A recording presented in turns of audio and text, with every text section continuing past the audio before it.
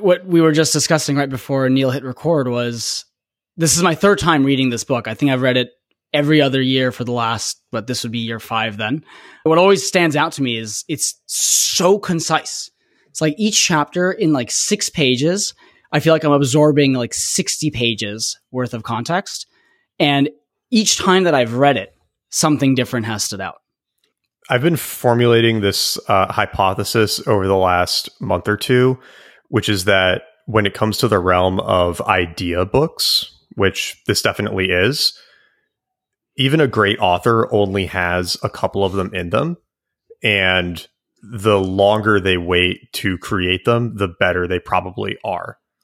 So I think that this idea of the like career idea author, probably it's like very hard just because it's hard to have like a super deep grasp on something after a couple of years of, skimming around and then jumping to the next thing and the next thing. You can have a long prodigious nonfiction career if you're doing history or journalism or things like that. But these kinds of books where it's like, here's everything I've learned about this subject in as concise of a thing as possible, is like, this is the ultimate manifestation of that. Yeah. I mean, because it was the last book they wrote, right? Mm-hmm. Or one of the very last. Yep. They were in their 80s when they wrote it, I want to say. So before this, they had written The Story of Philosophy, The Pleasures of Philosophy, and then something in the neighborhood of a dozen books for The Story of Civilization. Yeah. And those combine, I think, to something in the neighborhood of like 8,000 pages of history. Yeah, well over 1 million words of history writing. And this is a 100-page summary of 1 million words of history. Yeah, and the title is very descriptive as well, The Lessons of History. It's just very plain and descriptive. Nat, to your point on idea authors, if you think about the authors who do that, like who have a career of ideas, of idea books, it's actually usually just the same idea, but just kind of done in many ways. It's the same idea over and even over Taleb, again. Right? It's like, he's written, 4 or 5 books, but they all touch the same topic from a different lens, essentially, or different angle. And it's not like he has 5 separate idea books that are all amazing. It's like he has one central idea that he's just looked at from a variety of angles. And they're not concise. Totally. That's the other thing. Like this book is like, this book is the ultimate, like, I don't know, like power per word or like impact per word book that I've ever seen. Yeah, I think like, if I had to pick another book in this category, it's not at this level, because I don't think any book is quite at this level, but Morgan Housel's Psychology of Money is another one that I think hits this mark extremely well, in the sense that Morgan was writing about finance and psychology online for like 12 or 15 years. And that book is not long. It's short and you can get through it pretty quickly, but it's so dense and so concise. And that's one of those situations where part of me sincerely hopes he never writes another like money book, because it would almost like he would I don't obviously if he wants to he should, right? But it's that tough thing where like it's so good and it distilled so much knowledge over so long that it's just so hard to follow that up, right? I know like James Clear has talked about this a bunch with Atomic Habits, where he's kind of like, okay, I spent 15 years thinking about this before I wrote this. Like, what do I do now? No, that's a great point. And I think authors sometimes like really stumble. I'm having trouble thinking of one off the top of my head, but like, I think there are, for sure, we've seen people write one great book and then they feel like they have to write, and maybe this happens more often in fiction, but I definitely feel like I've seen it in nonfiction as well. I think that's actually one of the big differences between fiction and nonfiction, is that fiction authors, like, more often they'll kind of like get better over time. The storytelling and stuff will get better and better. Whereas some of the nonfiction stuff, they have one of those earlier books that really nails their idea, and then they kind of get stuck on that idea and keep rehashing it in future books. I'm trying to think of an example. Taleb is an interesting one, because a lot of the ideas in Anti-Fragile were there in Fooled by Randomness, but I think Anti-Fragile was the best book. Yeah, and I actually agree. And I think Fooled by Randomness was it's like more of the technical foundations, I would say. Black Swan is more like the descriptive version of this. And then Anti-Fragile is the most prescriptive. Like it's telling you how to use this to your advantage. And then Skin in the Game is...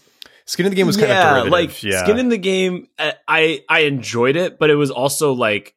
And maybe if that was someone's first introduction to Taleb, it's like not a bad place to start because it makes a lot of sense. But if you had already read his other 3 books, there isn't a ton of new stuff. And also he had written blog posts before the book came out that basically were the whole book. So there wasn't, a ton of new content in there. But he hasn't tried to venture into new ideas. I guess what I was thinking more of was, are there authors who like... I guess like even in Taleb's case, he spent, I don't know how many years as a trader and kind of like living these ideas before he wrote the book. So he's probably spent, I don't know, a decade or 2 living these ideas before writing about it. And if he pivoted to some new topic now, I don't even know what topic he would do, just like being mean to people on Twitter or something. He hasn't had that same like pent up experience and like life events that have kind of given him all this material to work with. And I think nonfiction, it's harder than fiction for that, because fiction, you're inventing a world. Yeah. Right. And nonfiction, you're like talking about something that happened in real life and you're accumulating experiences that feed into that. So you can only do that at a kind of standard rate. You can't. Yeah. If you think about any influential idea writer, it's never more than 1 or 2 books that you really point to. Right. Yeah. Sorry, what were you going to say? There's a risk in your career as like what stage in your career you write the big synthesis of your ideas. Like for the Durants here, this is what you said, they were in their 80s and they had done the million words of highly detailed, zoomed in writing first, right? I guess Morgan did that with Psychology of Money, right? It's like not late in his career, but it was after a lot of the legwork. Totally. Whereas as far as I know, like Taleb went straight to it. Taleb was like, I got one idea. And it's like the opposite of concise. The books are just rambles. They're highly entertaining rambles if you're into that kind of writing. But like if the Durants wrote the Taleb books, the 4 books would be maybe an essay with 4 sections. Yeah. Yeah. Although, have you guys read anything else by the Durants?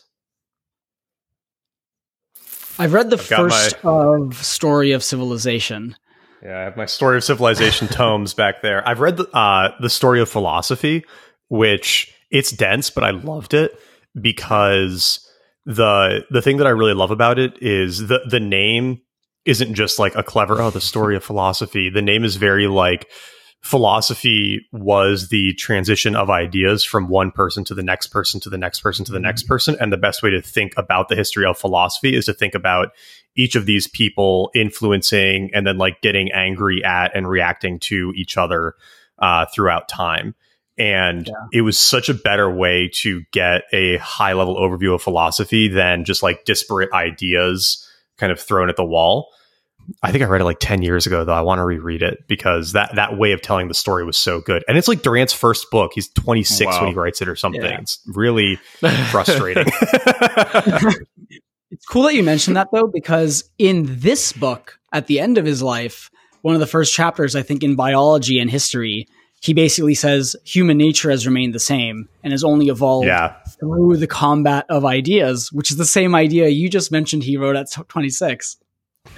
I was going to say, was the language in that book as beautiful as this one? Because like the language in this book is just like the way he writes or they write these sentences in this book. And it's like I can't even describe it. I think somebody, like, if you're curious about this, just pick up the book and read it.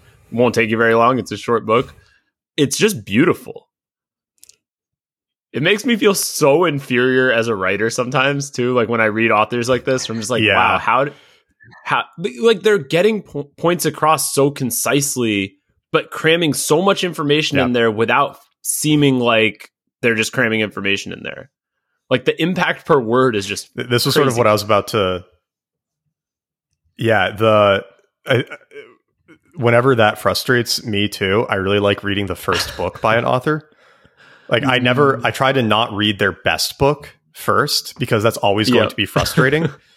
it's like if you go back and read their first book, you can get a lot more of the, okay, you got way better at this later, right? Like nobody starts it's a craft. At the top. Exactly. Yeah. And so, I think Lessons of History, it definitely was not as like, or the Story of Philosophy doesn't pull you through as easily and beautifully as Lessons of History does. It's a little more of a slog. It's a little more textbooky. It's still very good, but yeah, they got a lot better after 60 years of writing, basically. One counterpoint to what we've been saying for the last 5 minutes is Gödel Escher Bach, which is like very early in his career, and then all the stuff he did after. But maybe he just captured a moment in time, and he never topped it. I don't think that's what I'm saying. Yeah, right. Yeah. But it's interesting how that was like the beginning of his career. Yeah, that's a good point. Is what you guys liked about GEB the quality of his writing and it declined from there? Or is it just the idea was so powerful that nothing else quite lived up to that? Well, Adil has a good point, because a lot of it is the quality and interplay of ideas, which he was probably excited about because he was working on the forefront of computer science at the time. And it probably would have just been hard to find anything as exciting as the early ideas of computer science later in life, right? Maybe this is the distinction, is that if you're doing a summary on a topic that you can continue to grow an expertise in over time, it's better to do it later. But when you're capturing something that you're excited about, or have some current like expertise on, it's better to do it earlier, right? Like the other example I think of kind of often is David Allen, the guy who wrote Getting Things Done, because he wrote that book relatively late, I think, in his career as a productivity guy, and kind of as the first productivity guy. And he never really wrote any other big book about productivity, right? I think that's right. I think that was basically it. I don't want to fact check myself here. Just because I haven't heard of any others doesn't mean that there aren't any others, but I think that was basically it. Yeah.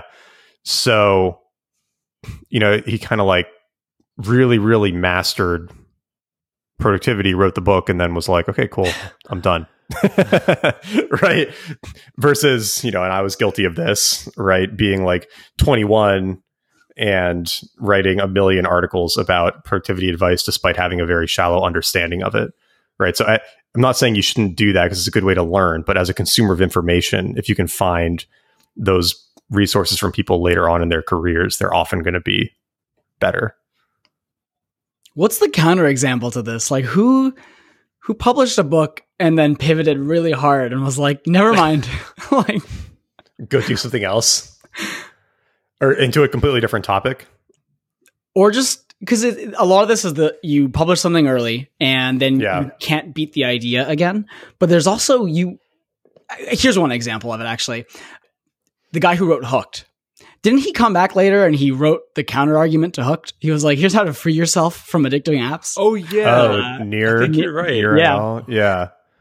I know he wrote. He wrote.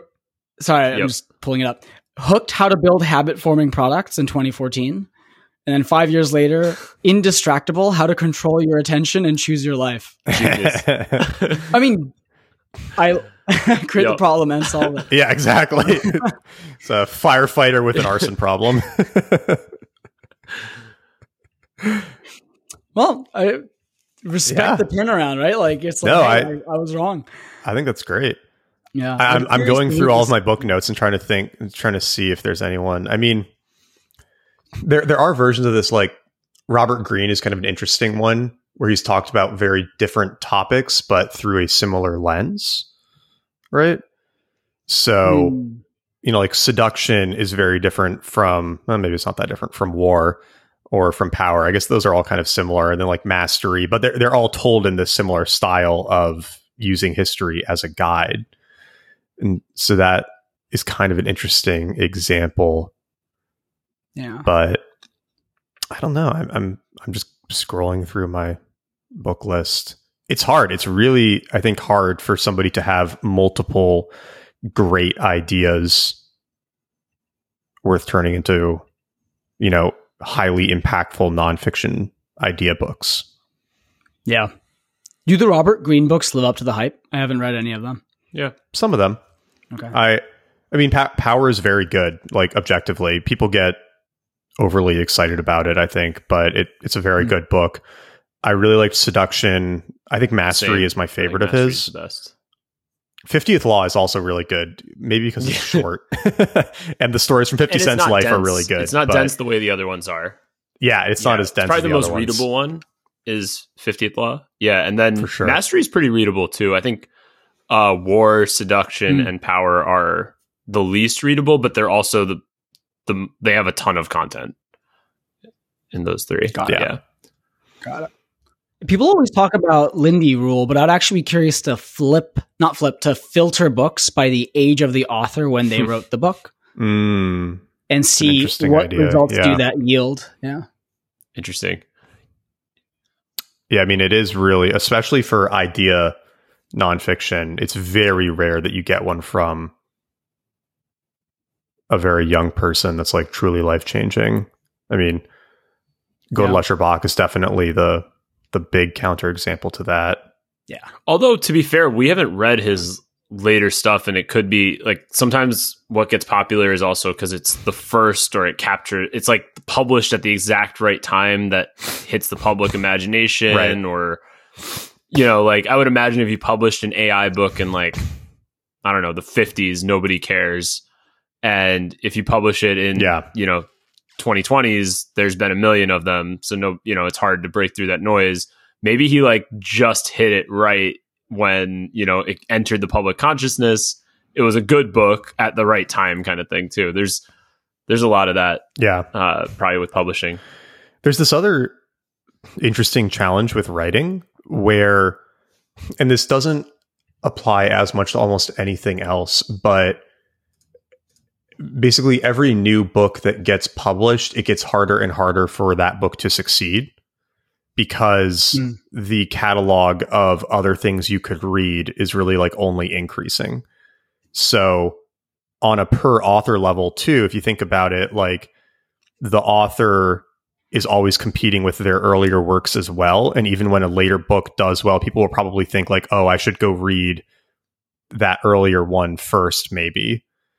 Right? Like you could kind of see how people would kind of like filter down to the first book and then go back up.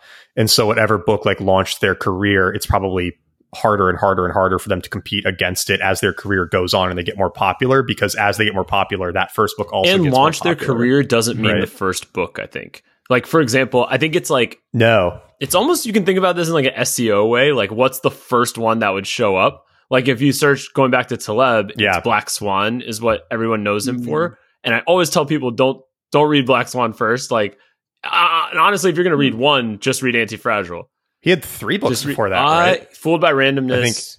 And then 2 like mathy trading books. You're right. I think. Yeah, but it's like, what is the first thing that would show up? Like for Robert Greene, right? It's 48 Laws of Power, but was that his first one? Maybe it was. But I don't know if it's like, but it like doesn't have to be. Some people hit it out of the park on the first time. They say Robert Greene is a terrible example. Chronological, though, I guess is what I'm saying. It's like whatever becomes like the book for that person is what you're competing with. Like for Taleb to now write another book would have to outcompete, you know, the other ones he's written. Yeah. Do you guys know who John Grisham is? He's the guy who wrote The Firm. Yeah. I'm reading his first book right now, A Time to Kill, and he has a foreword in the beginning that's really interesting because he wrote A Time to Kill while working as a lawyer, you know, had no writing connections, whatever. And then found an agent, you know, got rejected a ton, kind of that classic story, got rejected by like 12 agents and 15 publishers, whatever. Finally found somebody who would take it. That guy went out to start selling it. Somebody finally picked up the book. They did a 5,000 copy print run and then never printed more copies until The Firm came out, and The Firm did so insanely well that it made people want to go back and read A Time to Kill. And then that's what made A Time to Kill a bestseller, was like after the later book came out. Wild. And then A Time to Kill got turned into a movie and all of this stuff. But it was basically like a total failure at first when there wasn't that like later thing to pick it up. which is kind of cool because another thing I learned in my research is that John Grisham and like only one other author hold a tie for the record for most books in an initial print run of 2 million copies. One of his later books, when it came out, they pre-printed 2 million copies. That's absurd. What do you think the advance on that is? I mean, you're on 2 million copies, you're probably making $4 to $6 million. So is he getting like a $10 million advance for that book? That's something like insane. That. Yeah. Wow. That's wild. People who read Grisham really read Grisham. Like my mom has, I think, if not every single one of his books, she does like a whole row at our little library at home. That's all just John Grisham books. A Time to Kill is good. It's funny because in the intro that he wrote 10 or 15 years later, he's like, it kind of rambles at times, and it's definitely not my best work, but I still like it. It's fun. And like maybe there's a little bit of that, but it really like gallops along. It's fun. Didn't they make it's not fun. It's really fucking dark, but it's a good story. There's a movie of it, isn't there? Well, yeah, that's the other thing with his books, probably, and for the advance, maybe not for the first one, but like later on, the advance also would be movie rights Matthew McConaughey as well, probably. Yeah, totally. Yeah, totally.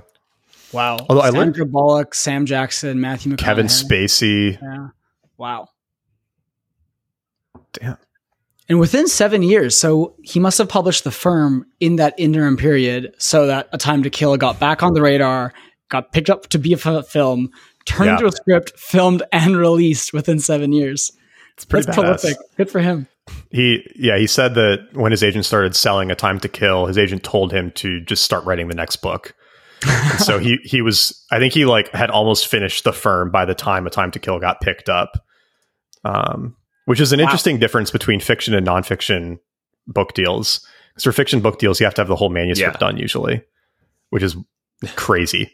It explains why it's such a hard industry to break into. Like you have to find the time to write a whole fucking book before you know if anyone's going to pay for it. And most of the time they're not. Nat, to expand on your 2 million on the first print, the only other authors to have done that are J.K. Rowling and Tom Clancy. And Grisham has written books that have sold a total of 300 million copies. Lord. So yeah, he's probably, I guess trade paperbacks, you don't make that much. You might make 75 cents or $1. But so he's probably made minimum $300 million in book sales. Probably closer to 400 or 500. Yeah. It's incredible. Good for him. And then the book we're covering today is The Lessons of Writing History. Oh yeah, that's what we're doing today. Oh no. No, that was we were on topic for a little bit. That was a good tangent. It's been a while since we had a good tangent. I don't think we had any tangents in the last episode, which is a little disappointing for everyone. No, but I think it's an important point though, because I think I didn't actually know the history of this book and of the Durants before reading. This is my first book that I'm reading by them, and it's one of those things where you see them talked about so much that people recommend it so much that I don't know if you guys have this problem. This might just be a me thing. I sometimes reflexively turn away from books like that. I'm like, everyone's recommending it. It probably sucks. Yeah. Dude, that was why I didn't pick up Three Body for so long. Now I'm reading it because you guys have forced me. I'm reading it because Nat forced me into it, and now I'm sad I'm almost done. It's so good. It's so good. All right. To your point, Neil, especially for nonfiction, I have that reaction pretty often where it's I don't know. I don't want to be too critical of books. Everybody's at different points of their reading journey. And after a certain point, a lot of nonfiction just doesn't hit for you anymore because you've heard all the ideas before. It's a lot of repackaging. You're kind of tired of it. And you have to get there by reading a lot of the broadly coined self-help, self-improvement, whatever idea books. And so, when one is really popular, you're kind of probably just, I'm not going to get out of it what other people are getting out of it. So I think that reaction is kind of natural. I definitely feel that way. And And to your point with fiction, when I start hearing that about a fiction book, I assume it's like super popcorny beach read. About vampires or right? something. Like yeah. Yeah. So that was sort of it'd be easy to assume that about Three Body Problem too, right? It's like, okay, if this many people like it, like I'm a lot smarter than yeah, people, it all comes down to our egos. Exactly. Yeah. I'm special. Exactly. I don't like things. Well, and I think the other thing about this book is like, and Nat, you and I have talked about this before. I think over time I've gotten less into reading about history because it kind of goes back to that problem of like, if the news is fake, then imagine history. And so like, I used to read a lot of history maybe 8-9 years ago. And I think over the years, I've just kind of like, I sometimes will read it, but like I'm not super into reading history anymore. So that's another thing with this book. Though, like, lessons of history. It's probably another one of those. But this book isn't really a history book. It's like it is what it says. It's lessons of history. It's basically a distillation of concepts that the Durants have learned by studying history. So it's not really about like, oh, in 1860, like this happened, and like on May 30th, 1861, like this happened. It's more, it's actually not at all about that. It's all about the concepts that they're distilling over time. They also are very lucid about it. Like there's a quote that I like at the beginning of the book, which is, most of history is guessing and the rest is prejudice.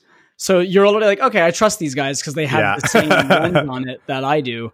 And everything that they infer, like all the concepts that you're talking about, Neil, it's all stuff you can't really debate. It's like, this, like the main theme of the book is that there's a pendulum and things rise and they fall. And most ideas are not necessarily novel because they've existed before. It's just the pendulum swinging back. And it's true across a variety of domains. And you can infer that even if you disagree on why the pendulum swung back. You know that it did. It's just like, you can just look minus prejudice and infer that. Yeah, it's very like cyclical view of history, kind of fourth turning-ish, as opposed to like linear view of history. Yeah. Though, I guess maybe we zoom out, do a little bit of context for folks, but I would love to discuss the last chapter on, is progress real? Progress, yeah.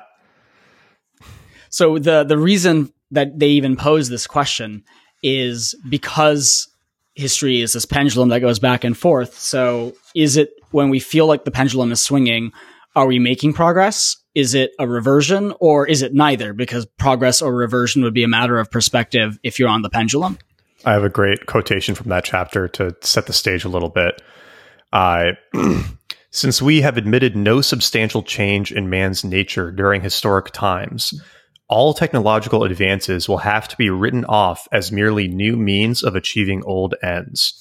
The acquisition of goods, the pursuit of one sex by the other, or by the same, the overcoming of competition, the fighting of wars.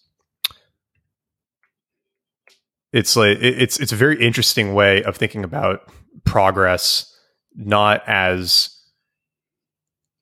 scientific progress in the where's my flying car sense, but as progress as a species.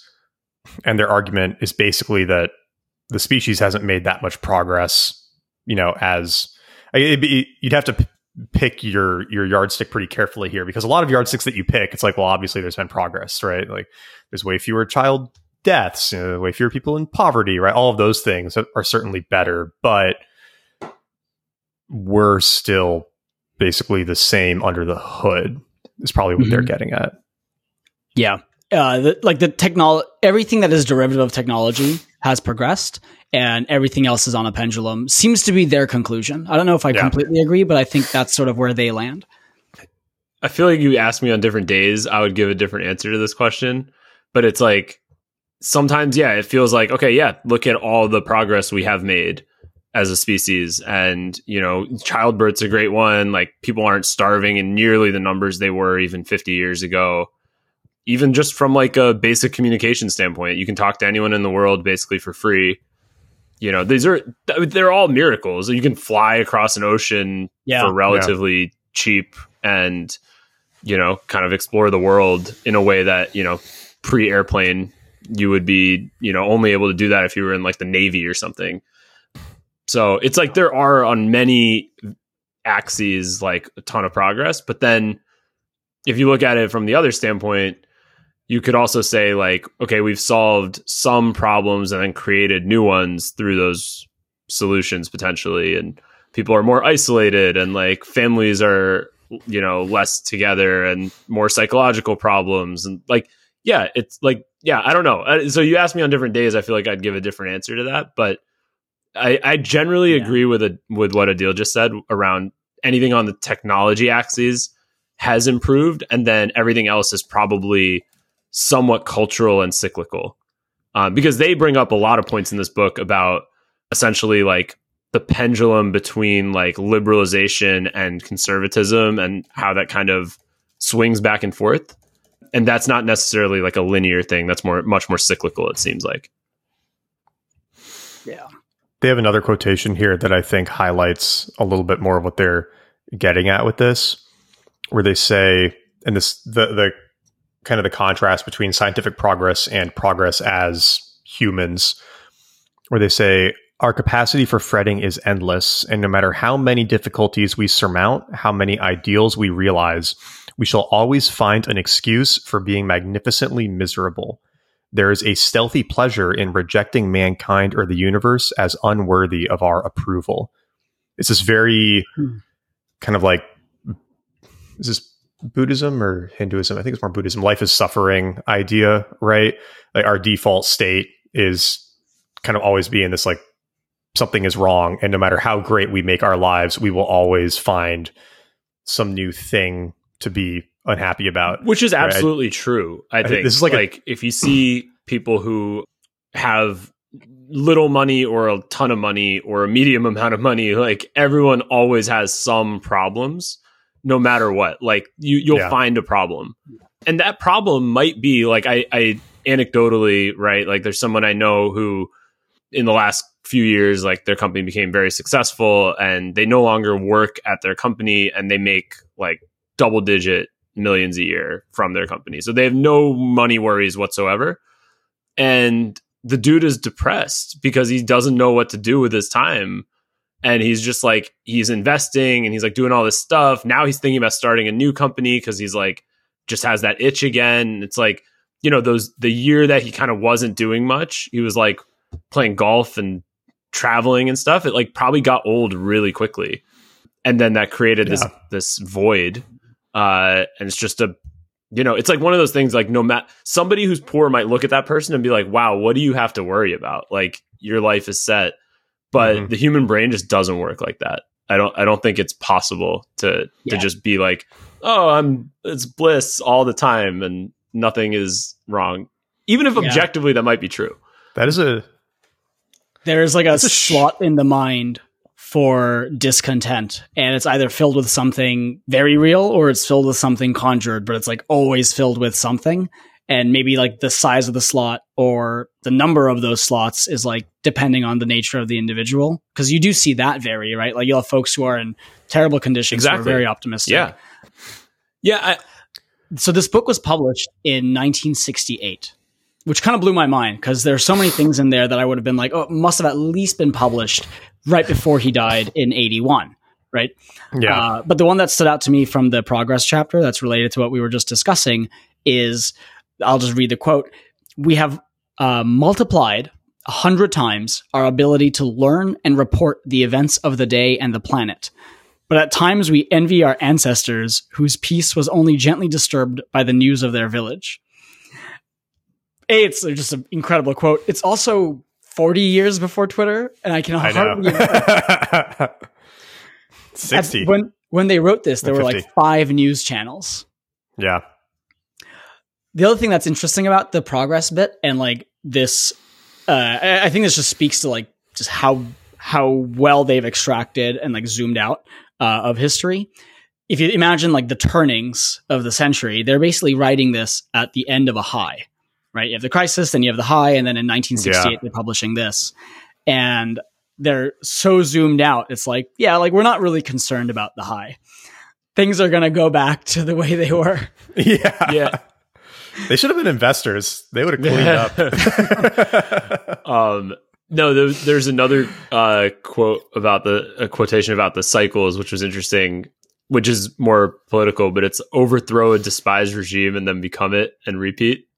I love that because you see that so often, right? Like revolution to overthrow someone, and then you become the dictator that you know, or the authoritarian regime that you would overthrown. I'm reading Kissinger's On China right now, and I just finished a section on Mao.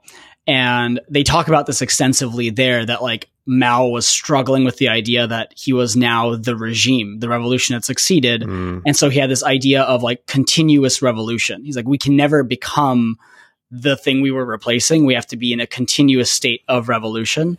And that's basically what led to millions of people dying in China with the Cultural Revolution and so on. But it's a very lucid historical observation. I didn't expect that to be the reason why there was such instability in China at the time. Yep. Yeah, and then the other thing about like pendulums that we've kind of been talking to, and I started alluding to earlier, I found the quotation, which I'll just read. The tension between the radical and the conservative is necessary and good. Of 100 radical ideas, 99 will be terrible, but the one that is good will push humanity forward. And the conservative will ensure that the traditions, stability that created the world will not be lost. Like, read the sentence after or the paragraph after. It's like the foundation. I'm not on the page. I'm actually looking at your notes, so I don't know what page that's on. Okay, so the conservative who resists change is as valuable as the radical who proposes it, perhaps much more valuable, as roots are more vital than grafts. Just so interesting, like the analogy they draw of like a graft can take and can be pretty amazing, but you need the roots. Yeah, and it's like a symbiotic relationship, not a even though it might feel adversarial in the moment, it's like from a zoomed out view, which is I think what's really nice about what they do is like they're not looking at like history or society through a first person lens. They're kind of like zoomed out as if you were observing the world, from another planet. Just being like, these are the dynamics of the system and how it works. Yeah. People really undervalue the existence of healthy tension. It's like you want some amount of debate and you want that amount of disagreement, and that is good because you'll find the line of best fit through it. But to get there, you need that healthy amount of tension, even though it is by definition tense. Like, I think leaning into that in the healthy amounts is actually very good. And we've talked about this a little bit before, where it's like when Congress is in gridlock, that's actually a feature. It's like clearly we don't have the consensus to break gridlock, and people always talk about it as like, well, it's gridlock is bad. Blah, blah, blah. Yeah, it's probably not a bad thing necessarily, and it's a good thing.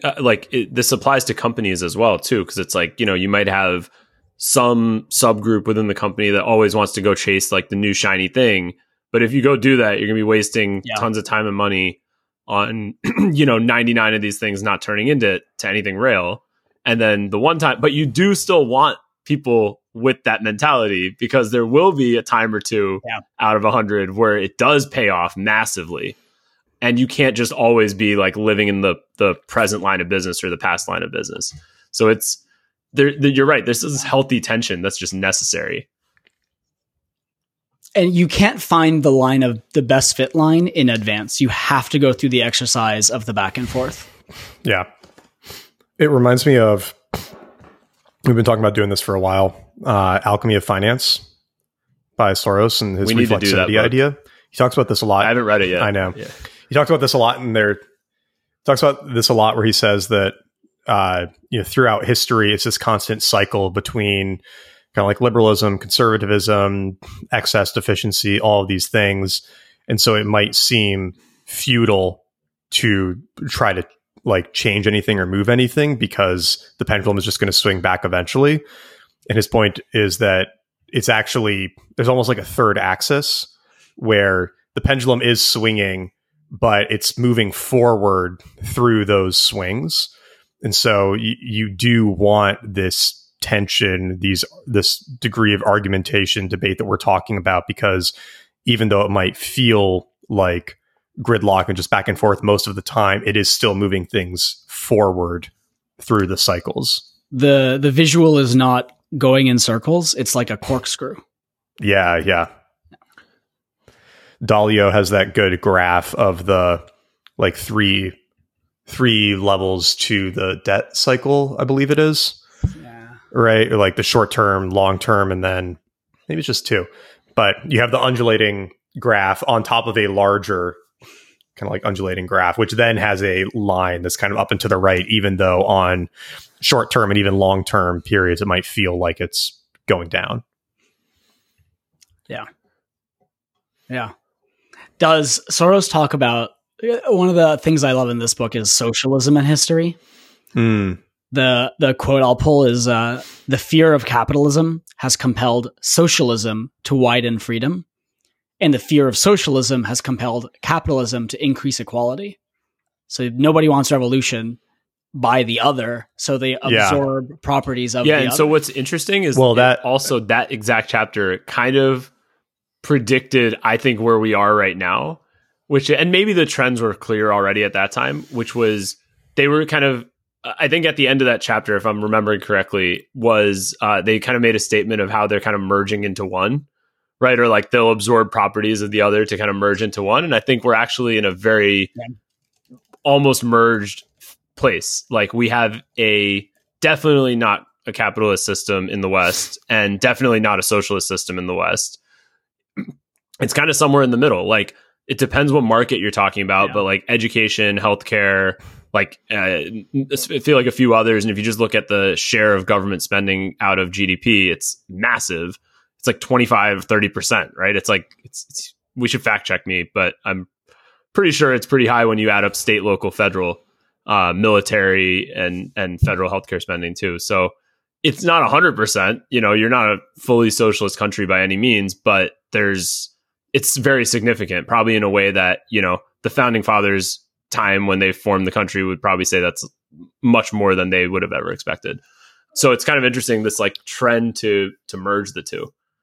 I was going to say there's this underlying idea that I think is really important to that, which they bring up in the biological lessons of history. And I think it's very clever because it like highlights how important this is, this conflict between freedom and equality. And that underlies a lot of the like capitalism versus socialism debates too. Yeah. And I'll just read from the book. Only the man who is below average in economic ability desires equality. Those who are conscious of superior ability desire freedom. And in the end, superior ability has its way. Utopias of equality are biologically doomed, and the best that the amiable philosopher can hope for is an approximate equality of legal justice and educational opportunity. A society in which all potential abilities are allowed to develop and function will have a survival advantage in the competition of groups. And I think I don't have it for some reason, but they have this line that like freedom and equality are mortal enemies. Is that how they phrase it? It's a really strong statement. For freedom and equality are sworn and everlasting enemies, and when one prevails, the other dies. Leave men free, and their natural inequalities will multiply almost geometrically. To check the growth of inequality, liberty must be sacrificed. It's very counterintuitive, but once you kind of grok it, you're like, oh, actually, yeah, there is no way to eliminate this trade-off, or no obvious way to eliminate this trade-off.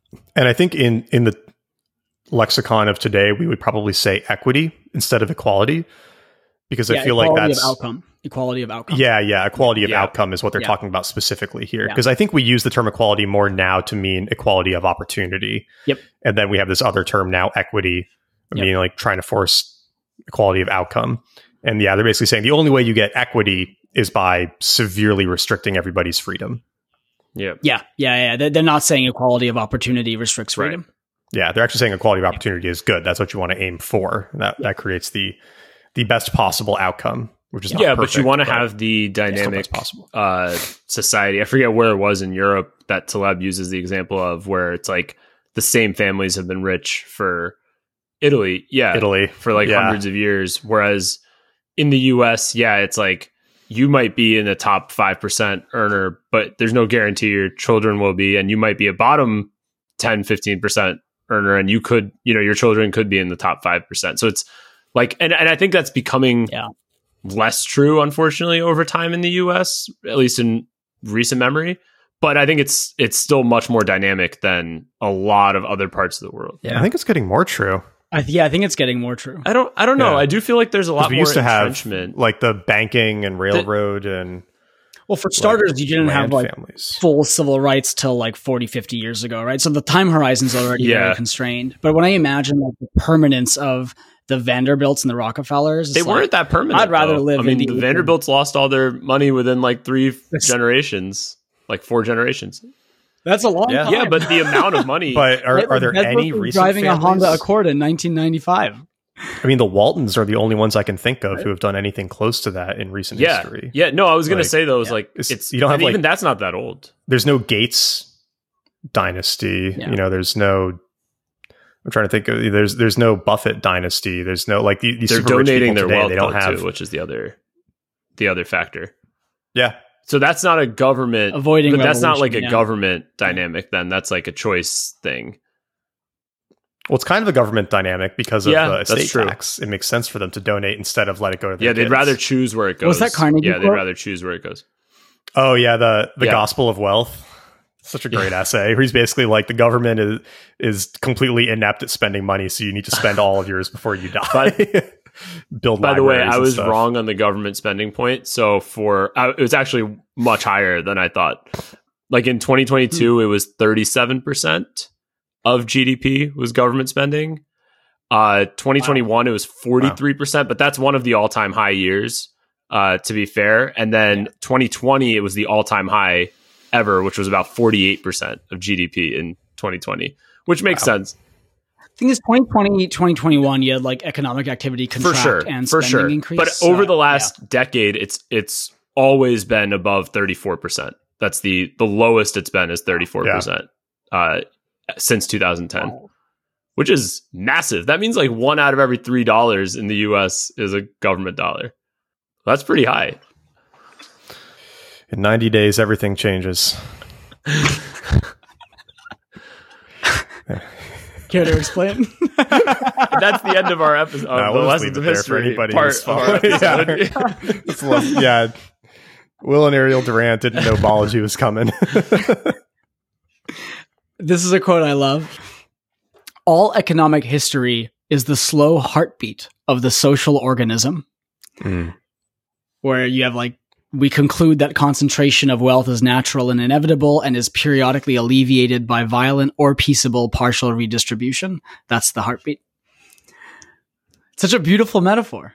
Like you have the pendulum, but everyone says pendulum. There's cycles, everyone says cycles, but the slow heartbeat is also just puts it like right in the middle. It's like, yeah, there's no getting around it. What else stood out to you guys? What else did we like? Talked about. Oh, okay. So there's one thing I highlighted in the religion section, which I thought was particularly interesting. It's something we've talked about before. And here's the quotation that I saved. There is no significant example in history before our time of a society successfully maintaining moral life without the aid of religion. France, the United States, and some other nations have divorced their governments from all churches, but they have had the help of religion in keeping social order. I feel like we're very actively living through this experiment right now because, I mean, everybody that I know is pretty secular. I have a few friends who go to church or who practice religion in some active way, but it's definitely not the majority. I think the majority in the US is still church going, but that might not even be true actually if we talk about like weekly church going. But in general, it's probably the most secular time in history that we know of. And I feel like the jury is still out on whether that's working or not. And it does feel like we're seeing a sort of scrambling for new religions. And we've talked about this before. You can interpret a lot of online, whatever social behavior idea viruses as these kind of replacements for religion, as well as these physical quasi-religious gatherings like CrossFit as replacements for what the church used to provide. Yeah, or even some of like the diet stuff, like vegans or carnivores, take it to religious levels. It's like everyone believes in something. It's just whether it's a formal religion or not. Yeah, and I wonder if we're going to have a resurgence of types of formal religion, or are we just going to use meme religion from now on, and that's going to be how we identify our in-groups going forward? What makes the unbundling? This is Brenner Spear had this great tweet, which was like the unbundling of organized religion. It's like the yoga studio is the church and meditation is prayer, and he kind of goes down the list of like everything that's been replaced. The thing that you miss with the unbundling is that each of those axes is now its own community instead of one community that covers all of those axes. And is that good enough? Right? If it is, because you sort of have a fractured community of your vegan friends and you do stuff with them, but then you have your CrossFit pals and like you're across a bunch of these, as opposed to like you go to church and everyone like, aligns across the board on all of those things. They all get bundled. Yeah, I think it's quite a bit worse having it unbundled, because when it's unbundled, you have to look for a new group for each additional thing. Whereas when it's bundled, you have the built-in assumption of alignment on other axes as well. And one thing that I think about a lot is like, why aren't people having kids and getting married earlier? Right. And a lot of it, I think, does come back to this lack of peer support or like social support. And you're not going to ask somebody from CrossFit to like watch your kids. Most likely, right? Most likely, unless maybe if you're super into it, right? And you can't like bring your kids to your CrossFit class. But the churches have daycares, right? And you can bring your kids, and there's going to be a lot of people who are 5, 10, 15 years older than you at church who also have families and who you can like get advice from, or who you can do game nights and stuff with, right? But if you're somebody who does a lot of CrossFit or pickleball or whatever, and you have those friend groups, and then you have a kid, most of those people might not share that with you. So now you have to go make new parent friends, or you have to find some other source of community where you get your like parent community from. And then if you don't have family around, and so it gets really easy to delay it because you don't have this like highly integrated social structure that you're a part of. I think you worded it like the very gentle way, which is like, oh, you can't make positive assumptions about the other axes of like, I don't know, belief or how you live your life. But then the inverse of that is you may end up in an area where you very strongly disagree. Like you could have very strong beliefs about the ethics of eating meat, and you're doing CrossFit, and the other guy is a carnivore. So you actually have like very serious misalignment, and you can't make any assumptions because you only have alignment on one vector out of like an infinite number. Whereas if the belief is, go ahead. I was going to say they're much shallower relationships too. Yeah. Right. Like you guys, I know, have had this experience too. Like when you hang out with your college friends or people that you lived with in college, and there's this kind of like special depth to it of, you just like understand each other on a deeper level because you have that shared history. Or I went to a boarding school, and when I meet people who also went to almost any boarding school, but especially the same one, there's that immediate like shared history that we can align on, and we know we're going to have some certain things in common. And I suspect that's the same for anybody who's a member of a relatively active member of a formal religion, where, if a Mormon walks into temple in Austin, like they know that the other people there, they're already going to have this like starting off depth with. If I walk into a CrossFit gym, I'm not going to assume that I'm like broadly aligned on my life with everybody else who's working out with me, right? It's just a much shallower like starting point for the people that you meet there. I mean, CrossFit, we're probably straw manning the secular argument a little bit with that example, but I wonder like the strongest counter example would probably be something around like, I mean, the strongest by far, I think, would either be an environmental group or like human rights campaign, where you sort of have like the moral grounds that you agree on, and you can like extract from there and how they apply elsewhere. Yeah, that's an interesting point. Are there highly active social groups based on shared morality? I think there's proxies for that. that are developing, which is, probably only natural, the Durants would say, just the other swing of the pendulum. But there's like things that you see, like podcasts, for example, doing like in-person meetups. And those podcasts, it's like, well, if somebody listens to this podcast, they probably are, and I forget I think it's called No Agenda, but like, I think Adam Curry's podcast is called No Agenda. I'm not 100% sure, so it could be using the wrong name. They do meetups, and actually a mutual friend of ours, Nat, has gone to one that was in his area, and he was like, I expected there to be like 4 people there. There were like 100 people there. And it was just like, if you listen to this podcast, you probably agree on a few other major topics and viewpoints. And so the podcast is not really about the podcast. It's like a proxy for like other people who also believe the same thing. And I think some brands are kind of leaning into that too, from like a more political sense. Like you've seen, and I'm not coming up with any great examples off the top of my head. I'm thinking Chick-fil-A, but I don't actually think this is true. But like brands kind of aligning, like kind of conservative, or like Black Rifle Coffee, I think is one, right? That's like, yeah, that would be a good one. It's like, okay, you drink this coffee, you're probably not a Bernie Sanders voter or something. Like there's probably some it's like the brand is not really about like, they're buying the coffee, but they're really buying the philosophy or like the political viewpoint. Yeah. I was going to say like 7, 8 years ago, when he was much smaller, like Tim Ferriss's blog and podcast, and especially 4 Hour Workweek, I think had this effect where, now he's much more of a household name because the podcast is huge, which is like awesome, right? Like it's really, really cool. But when he was lesser known and it wasn't like everybody had heard of him. If you found somebody else who had read 4 Hour Workweek and had kind of like a lifestyle business thing going and was maybe living in Thailand or something, you kind of knew that you had a lot of the same values and interests and stuff. And so you could connect on a lot of things, right? Like to your point, Neil, there is this interesting, like, ideal size of a brand or influencer where if somebody's on that train early, they're probably very aligned with the other people who are on it. But then as it gets bigger and more popular and more diffuse, it becomes less effective. And that's probably actually true for religions too, right? Like if you're a Protestant walking into a random church, that's going to be very different from being like one of the only Sikhs walking into Gurdwara. What do Sikhs call it?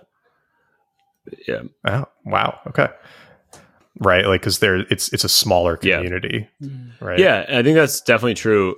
That's definitely true about a lot of things like bands as well. I feel like when people are like the early fans of a band or like a rapper or something, it's like, they love it when they find somebody else who's like that. But when everybody likes that artist, then it's not as interesting. It's actually annoying to the early people. I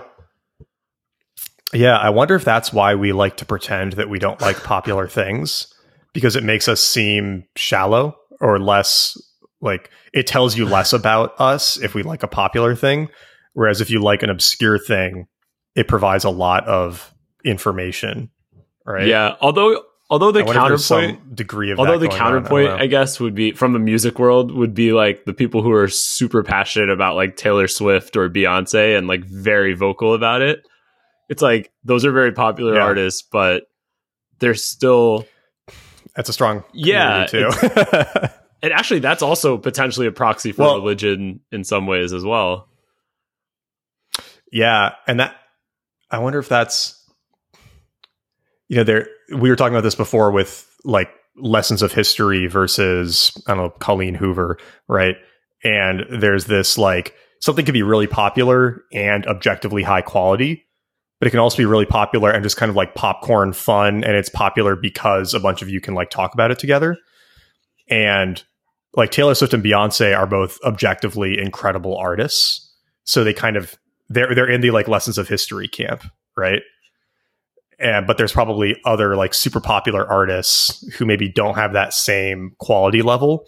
And so they can't command the same obsessive fan base camaraderie because they don't have that additional element of like really high quality. It's more like popcorn art. I don't know if that is the difference, but it could make sense as part of it, which would actually also explain the intensity with smaller artists too, who might be really high quality but might not have the pop appeal, right? And then those people get annoyed because in order to have the pop appeal, they end up diluting some of the quality that originally drew them in. Yeah, or doing things that are... I feel like there's something here. I feel like the thing I was we're getting close to an interesting idea. One extension of this is in areas where you haven't had like organized religion, you'll often have idol worship. Right? Which point. I think people kind of dismiss as like not religion, but it is a form of religion. Yeah. And we just have different idols now. Because everything we've discussed up to this point as religion or religious is like some coalescing around an idea. But I think the idol piece is valid. Like, yeah, whole hordes of people fall into that. You have the Joe Rogan camp. Well, so I was actually just about to announce this, or not announce this. I was about to make this comparison. This. Like, you going on Rogan? What? Announce this? Yeah. Like my Rogan episode's coming out today. Rogan's joining the podcast. Yeah, it made you think.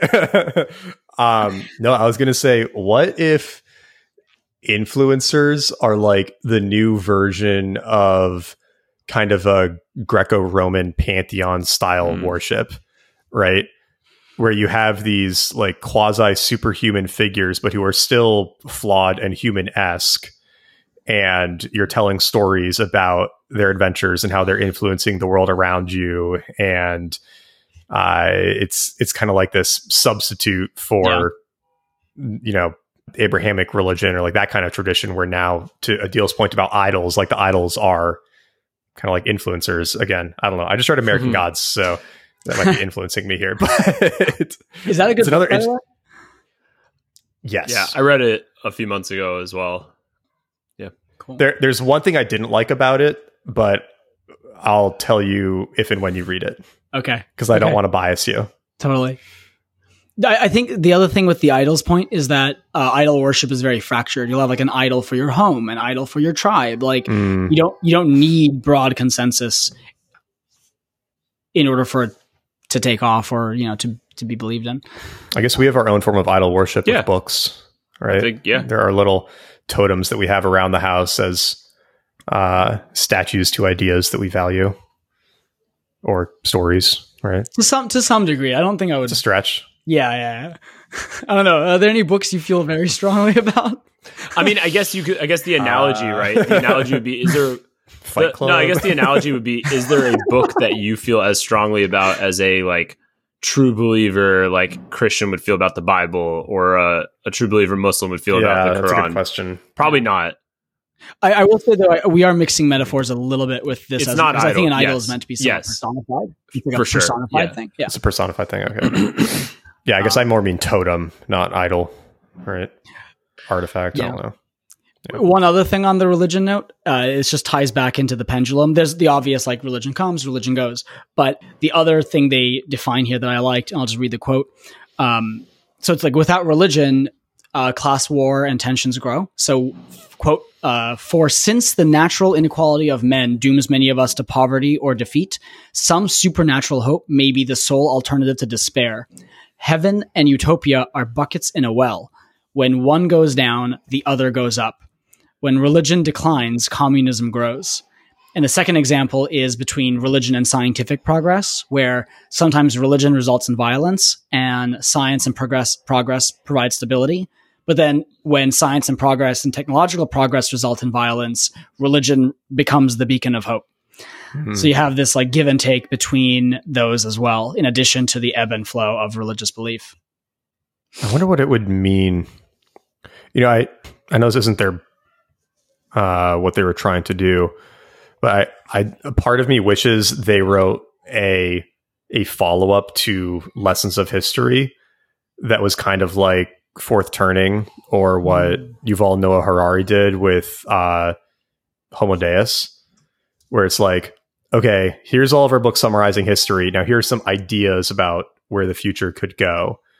That would have been so interesting, because I'd be really curious to hear from them, like, what would it mean if organized religion was actually declining for the first time in recorded human history. Like if that actually goes down and stays down, like what does that mean for society? Although they give you enough to extrapolate, like they have, I mean, I don't know about the religion point. I mean, I think the religion point is a very interesting one, but when they talk about birth rates, for example, I think the analogy they draw is that, and I think we actually have a quotation here where groups with higher birth rates increase their population, which increases their power. Groups with more power, literacy, money, status have lower birth rates. They shrink and power diminishes, and repeat cycle.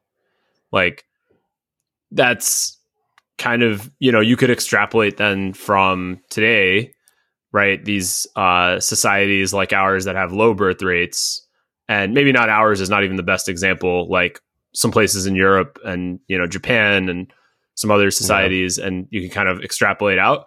I don't know if those predictions are going to be accurate, but I think they, at least for some of the points in the book, they give you enough that you can just take their point, look at the current trend and be like, okay, that's probably the conclusion you would draw as the prediction, at least. Yeah. Also, it sounds like and obviously this is the only book I've read by them, but it sounds like they were kind of trying to create timeless books, like books that weren't like, I don't know, what's the right term for it, but current events focused. Yeah. And I think a prediction book, unfortunately, is by definition going to be a current events type of book. I agree. It wouldn't have been on brand. It would have been a cool blog post. Would have been interesting if blog posts existed at that time that they could do or a podcast interview. Like if they go on a podcast, it's like, all right, based on all the things you've written about, like what do you think is going to happen with X, and then see what they say. That would have been cool. Maybe we can upload all their work into ChatGPT and just ask. Oh, that'd be interesting. You could just about paste this whole book into GPT-4. Because it takes up to 25,000 words. This is probably 34,000 words. Oh, wow. Words. Okay, yeah, we're getting there. Yeah. There are limits to what I'll buy from ChatGPT.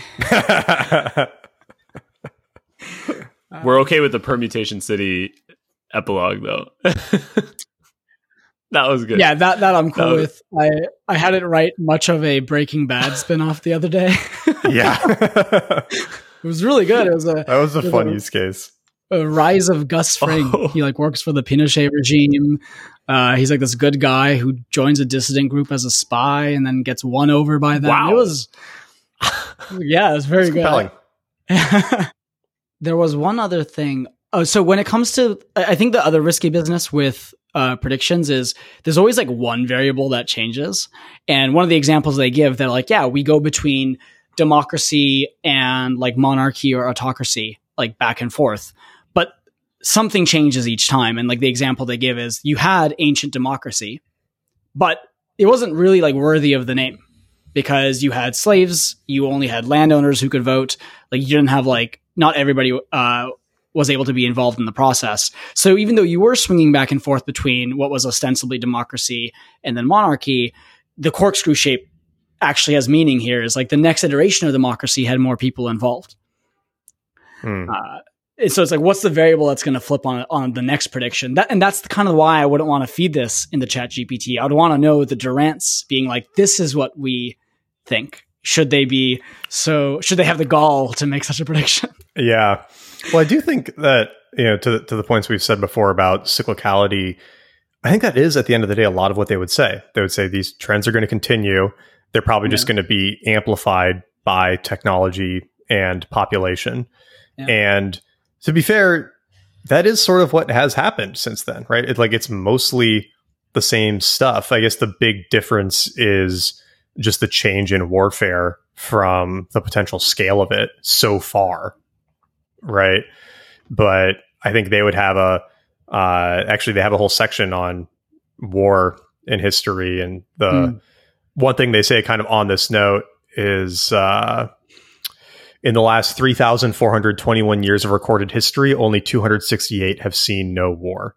So, it's war is pretty much the standard. And they say a world order will not come will come not by a gentleman's agreement, but through so decisive a victory by one of the great powers that it will be able to dictate and enforce international law, as Rome did from Augustus to Aurelius. Such interludes of widespread peace are unnatural and exceptional. They will soon be ended by changes in the distribution of military power. So they would definitely be in the boat of everybody who thinks like end of history, there can be no more large scale wars, is just deluding themselves, because it will happen eventually. And the only way it will stop is if one country wins so decisively that nobody else and can even that compete with them. And I guess you could. I've always had a bit of an issue with this stat. And it's because you like tell history from a top down way, but you experience life bottom up. And like top down, it's like, okay, of however many thousands of years, you've only had 200 years of peace. But bottom up, you're only living in one place and you're only affected by the conflicts in that region. And from that perspective, you're actually, I mean, there are exceptions to this, but I'd be curious to see what that looks like. What are if you're in this location, how often were you in war? How often were you in peace? And from the perspective of the individual, because that's how life is. I guess what percentage of individuals experienced war at any given time also, because right now, that would be a good way to I guess frame the stat is saying any human anywhere experiencing war would make the year count as a war year, not a peace year. Yeah, exactly. Yeah. There's been war every year or almost every year that the three of us have been alive, but because of where we are, we haven't been impacted by it. So like our experience, our bottom up experience is very different than that of like in Iraqi, right? Yeah. It's almost a tricky stat. It's like when you see those stats that say there've been, 200 mass shootings in the US so far this year. And you think like, oh my God, like 200 schools have been shot up. It's like, it's not what that stat means, right? It's like any gun incident where 3 or more people are hit, right? And so a lot of it is like, gang stuff and things like that. But the way it's told makes you think one thing, but the underlying data are very different. And so, like maybe the world has always been at war, but for take a 30-year-old male anywhere in the world on any given year, what are the odds that he is currently enlisted in military service, right? And that it can't be that high. I guess for all time, it's probably relatively high, but to even take the last 100 years, right, it's still going to be fairly low. There must be some back of the napkin way to approximate this. I bet. Precise, but I bet you could get an idea of it. I do remember, what's the article's name? I think I sent this to you guys. It was a year or two ago, but it was like the surprisingly good math behind doomsday prepping. I remember you sent that to me. Yeah. And it looked at all Western countries. So like Europe, US, and Canada and stuff. And it basically said that like, if you look at the history of violent revolutions, insurrections, things like that, you have something like a 1.3% chance of living through one every year. So if you live for 70 years, then you take like 1.3%, to the, what do you do? 1.013 times the 70th power or something. And you have like a 80% chance of having some sort of violent insurrection in your home country in your lifetime. And so having a baseline level of preparedness to survive that event happening at some point in your life is very intelligent, right? Like the odds of it happening in any one year are very low, but the odds of it happening eventually are very high. Which is kind of like, to their point, right? There's typically some kind of war going on, fourth turning, right? Something bad will happen over an 80-year time scale. Yeah, I don't know. It's not fun to think about, but we have to do a revisit of the fourth turning episode at some point, because we were we're going to do it when his new book comes out. Yeah, the July. Yeah. Yep. And, man, I can't believe he's writing that. He must be really kicking himself on the timing of that. No, the timing is going to be perfect. The dollar will have hyperinflated. We'll be wiping our butts with Benjamins. It depends on when you put down the pen. He's just going to be sad that his advance is in that USD useless dollars. Actually, one other point in this book that I thought was encouraging and interesting and kind of like flying car-ish, which I liked, which is surprising given some of the other themes, but his counterpoint to Malthusian thinking around like the max population And so as the population grows, people find more ways to make food, and there's more food, so population grows and cycle repeats. Which if you look at history, that's kind of been true. Like the world population, anytime they call a cap on it or a max on it, like it just kind of keeps going and people keep finding a way. Yeah. Life finds a way. It's almost like Moore's Law, but I wonder if, like, again, Moore's Law, people always kind of predict the demise of Moore's Law. Like, oh, we're reaching the end of it. And it just like kind of keeps going. I wonder if this is like the same kind of thing. Well, the interesting thing and I think it is very much the same in the sense that once Moore's Law hit a plateau, we found a parallel way to continue it. Right. Because Moore's Law kind of ran out on CPUs, and then we started doing like GPU stuff, right? And like that kind of restarted it. I think there were a couple other things along the way too, where they couldn't fit more onto a processor, but they figured out parallel processing. And but they figured stuff out. I've just heard explained before. They figured stuff out to get around it. Exactly. Same thing with human population. It was like, okay, agriculture was a big leap, and then eventually that started to peter out. But then we figured out fertilizer, and that kind of like restarted everything. And yeah, so when people are like, oh no, like more humans are bad for the world, it's like, no. Like, who do you think is going to fix the world? No cap on human ingenuity. Exactly. That's how I've always felt about the climate change stuff. And they said it's very in Flying Car too, where it's like, when it actually gets bad enough, we will figure out a solution, right? Like when it gets bad enough, maybe that's a little too aspirational. And it's getting bad enough when the politicians stop buying beach houses. Like that's when you can take it seriously. Exactly. All right, I guess is that where we wrap up? Where we got?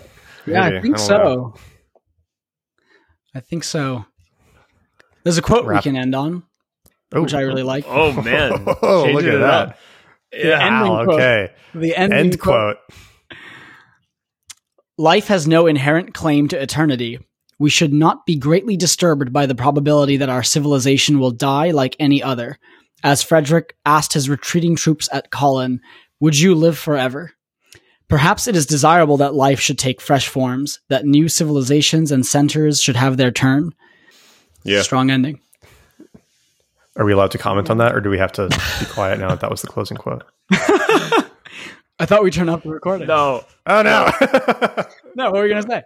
Oh, I was going to say it just harkens back to what we talked about in Permutation City and Flying Car of like immortality is probably not desirable, right?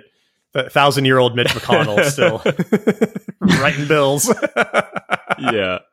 It's not the world I want. No, it's like, and I think we talked about this in that episode, but it's like from an overall system standpoint, it's not desirable. It's like each individual, Mitch McConnell would love to be 1,000 years old, I'm sure, but it's probably not good for human civilization. I would like to have the option, Yeah, the option. Well, would be nice. I guess okay. So that's the question, maybe right? Maybe if we put term that's what limits. happened in Permutation City, and it's interesting. It's like, yeah, you'd probably like to have the option individually, but then it's like, does that freeze the species in some way? Like, does our progress become much slower? Because there's that whole thing I think we talked about in a previous episode too about science advancing one funeral at a time. Yeah, which is I think structure of scientific revolutions we had done, and and it's like it kind of resonates, right? That like it's very hard to progress, and it's that people aren't really convinced of the new ideas. It's just the people holding the old ideas die out, and the ones who advance are already holding the new ideas. There's a guy I talked to who is a Bitcoin maximalist. The episode isn't out yet on my new on Outside the System as the new episode. It'll come out probably tomorrow. But he has a opposite argument of Balaji. Like his theory is like Bitcoin's not going to hit adoption till like he's not trying to put a date on it, but he said like 2069 and later because of he basically wrote this long blog post called 3 Generation Theory of Bitcoin using that exact idea, right? It's like right now we're in the initial generation. Only crazy people meaning like pioneer-ish types are using it. Our kids' generation will grow up in a world where Bitcoin has always existed for them, but it might not be mass adopted. And then the generation after that, it's like, oh, this thing has a long history of being around and existing. And like, it's just another tool, another technology. Yeah. And so his point is like, it's not happening anytime soon. Like you're kind of fooling yourself if you think it's going to happen. And he obviously expanded on that a lot better than I did. But it goes back to this whole point of dying, of like, if people don't die, which none of us individually want to, can civilization advance? And I don't know. That's like a very interesting question. And like, we'll probably confront some version of that as a species, I would imagine. Like maybe the digital immortality thing comes first before like the hibernation idea in Three Body Problem, which sneak peek at one of the next episodes. Well, hibernation, I think, would be okay. I guess this would be another discussion, because hibernation, you're not actively participating. You're frozen. They're not frozen. Yeah. Science or politics the whole time. Yeah, you take a break and then come back. Actually, I kind of want to read about cryogenics before we do that episode, because I wonder how close are we to hibernation? I don't think we're good at the putting people to sleep part. But we don't even back know. Up, that's hard. We don't even know if we're good at that. Wake anybody up. That's true. We don't know. Yeah. That's exactly. What I mean. But like, I wonder, who's working on it? Like, has there been advancements in it? Like, I don't know. How many people are still freezing them? Like, rich people are still taking that route. Yeah. I don't know. Yeah, I don't know. That's such a tough gamble, because if we were good at it, you would want to get frozen like now, like at our age. Yeah, because you don't want to wake up as an 80-year-old. You want to wake up as No, you could totally regenerate. If they have the technology to wake you back up, they have the technology to like regenerate your cells to a young, healthy age, I think. Yeah, interesting. I hope so. I would write that on my popsicle. I would say, don't unfreeze me until you can regenerate me to 25. Maybe 30. I like 30 better.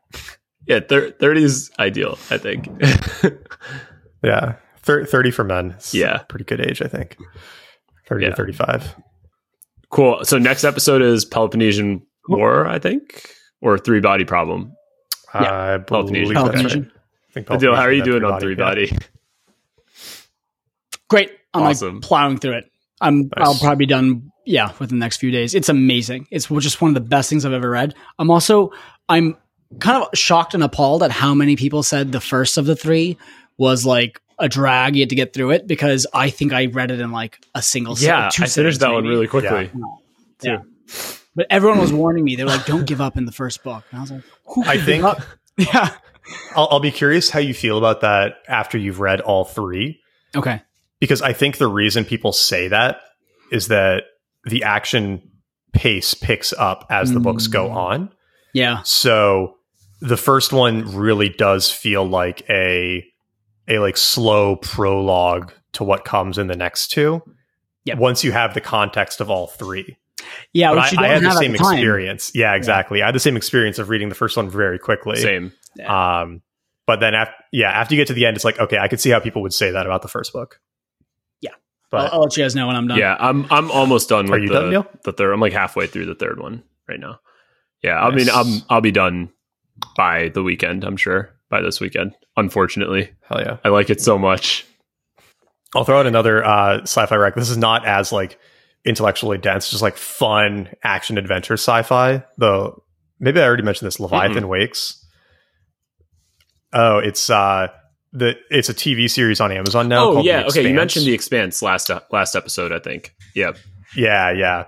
I just finished it. It's really, really fun. It's really good, and it's a pretty interesting premise too. It's like definitely less science heavy than Three Body Problem, but it's a really interesting. There's 9 books idea for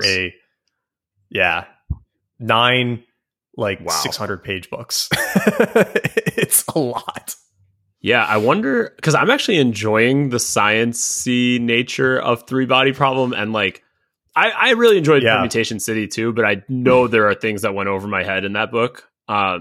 Three Body Problem, like I actually feel like I'm keeping up, and like there's fun stuff to like Google along the way, and you're like curious about different things. So I just wish there were more Three Body Problem more like books hard SF series. books. Like I just wish it was. I wish that was the 9-book series. That'd be amazing. I bet there's a Reddit I'm sure thread there on is. this. Hold on. I was Other hard SF. I was books actually like worried Three Body Problem. when I started Three Body Problem. Adil, I don't know if you had this reaction, but I thought maybe I would get confused with like some of the characters because there's like, you know, a lot of names that we're not familiar with. And then, that's just something I initially was like, oh, this might be hard. Because I don't know about your version. My version has a page before the book actually starts, which lists out all the characters. And I was like, man, this is going to be hard. Like, I might need to take notes. No issues whatsoever. It's like pretty distinct characters and they make an impression. So you don't end up confusing them. Yeah, the characters are great. The names was what I was worried about. The names are and hard. I actually, but because we're also doing like the China study group on the side. So I've been like just getting more familiar with Chinese names. And we went to school with a lot of like Asian Chinese people too, so I feel like we are more exposed to it. That's a good point. Yeah, a little bit easier, but I could definitely see how that would be hard for somebody who like had no familiarity with Chinese names at all. Yeah. I haven't Googled anything about the book because I don't want any spoilers till I'm done, but I'm curious about the author a little bit too, like which I'll search before we do our episode. But just I'm curious about like what the background is and just how, the history of the book. Yeah. Have you guys read Snow Crash? That's another one I've been. It's been on my list forever. Yeah. Okay. That one's pretty good. But Neil Stephenson apparently has another book called Seven Eves. Seven Eves. I'm not sure how to pronounce it exactly. That is very highly recommended as similar to Three Body Problem. I'll read the description. A catastrophic event renders the Earth a ticking time bomb. In a feverish race against the inevitable, nations around the globe band together to devise an ambitious plan to ensure the survival of humanity far beyond our atmosphere in outer space. But the complexities and unpredictability of human nature, coupled with unforeseen challenges and dangers, threaten the intrepid pioneers until only a handful of survivors remain.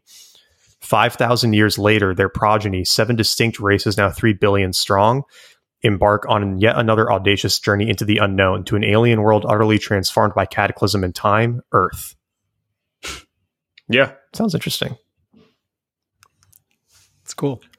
Snow Crash is pretty good. So we should definitely keep mixing in science fiction because I'm having fun with it. And they bring up a lot of cool topics. I really was not as... Yeah, that's like the other thing is it's not just... Because not every fiction book I feel like would give us this, but like these types of fiction books, because they're based in like, it's like there is a sciencey element to it. It brings up a lot of cool topics. Like Permutation City, our discussion on it was awesome. I had a lot of fun with that. Totally.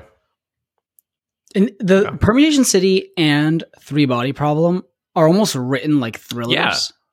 Yeah. Whereas like I'm reading thrillers where you learn a bunch of science along the way. It's fun. Yeah.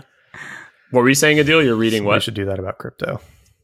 I'm reading Foundation on the side, and I'm just not as into it. I mean, it's short. I'm like halfway through. I don't know. I couldn't get into it when I tried to read it. I haven't tried to. I need to try again, Three Body, I was like heart pounding. I'm like, let's go. Yeah, let's go. Yeah, and I don't want to like do all the Three Body Problem points right now, but like one thing I'll definitely say about that book that is different than any not any sci-fi book, but it has elements of like economics and war and like sociology and just all these things which are like second order effects, I guess, of the basic premise of the book, which is super cool.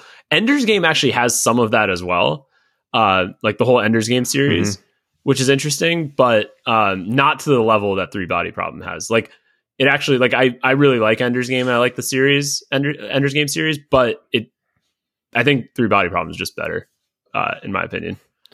One topic we should like put a pin in for the Three Body Problem episode that I thought about a little bit. I have a theory, but I feel like most of these sci-fi books start with like one interesting idea, and then it spawns, then it kind of grows into this whole world to try to explore that idea, right? Permutation City was kind of this like copies on the computer and the TVC machine, and like, you know, what would that world look like? I'm curious what you guys think it is for Three Body Problem. I have an idea, but that'd be an interesting thing to talk about, right? Because a lot of these books do kind of start as one idea and then like grow into this crazy, interesting world. Yeah.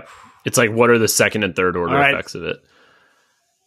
Yeah. And what other ideas kind of naturally stem from that? So Peloponnesian War is going to be so hard after this. Should we do that after Three Body Problem? Well, Peloponnesian War, Three Body Problem next week. If you guys are going to be done, we could just do Three Body Problem next week. I feel like we're excited to talk about it.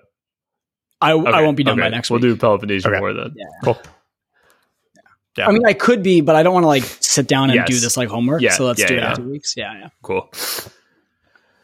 Cool. Yep. All right. Good Keep time. leaving reviews. Alrighty, guys. We got 50 on Spotify now. Yes. We have 100 on Apple. I think 101 on Apple is what I saw yesterday. So people are leaving reviews. We love you guys. Keep doing it. Only if they're 5 stars though. Yeah. Tell your friends. Send this episode to one person who you think will like it. Follow us on Twitter or Instagram or TikTok or Facebook, wherever. Just kidding. Facebook. OnlyFans. That made you think OnlyFans. I don't think people want to see that. No, crypto went back up, so I didn't have to resort to that. So.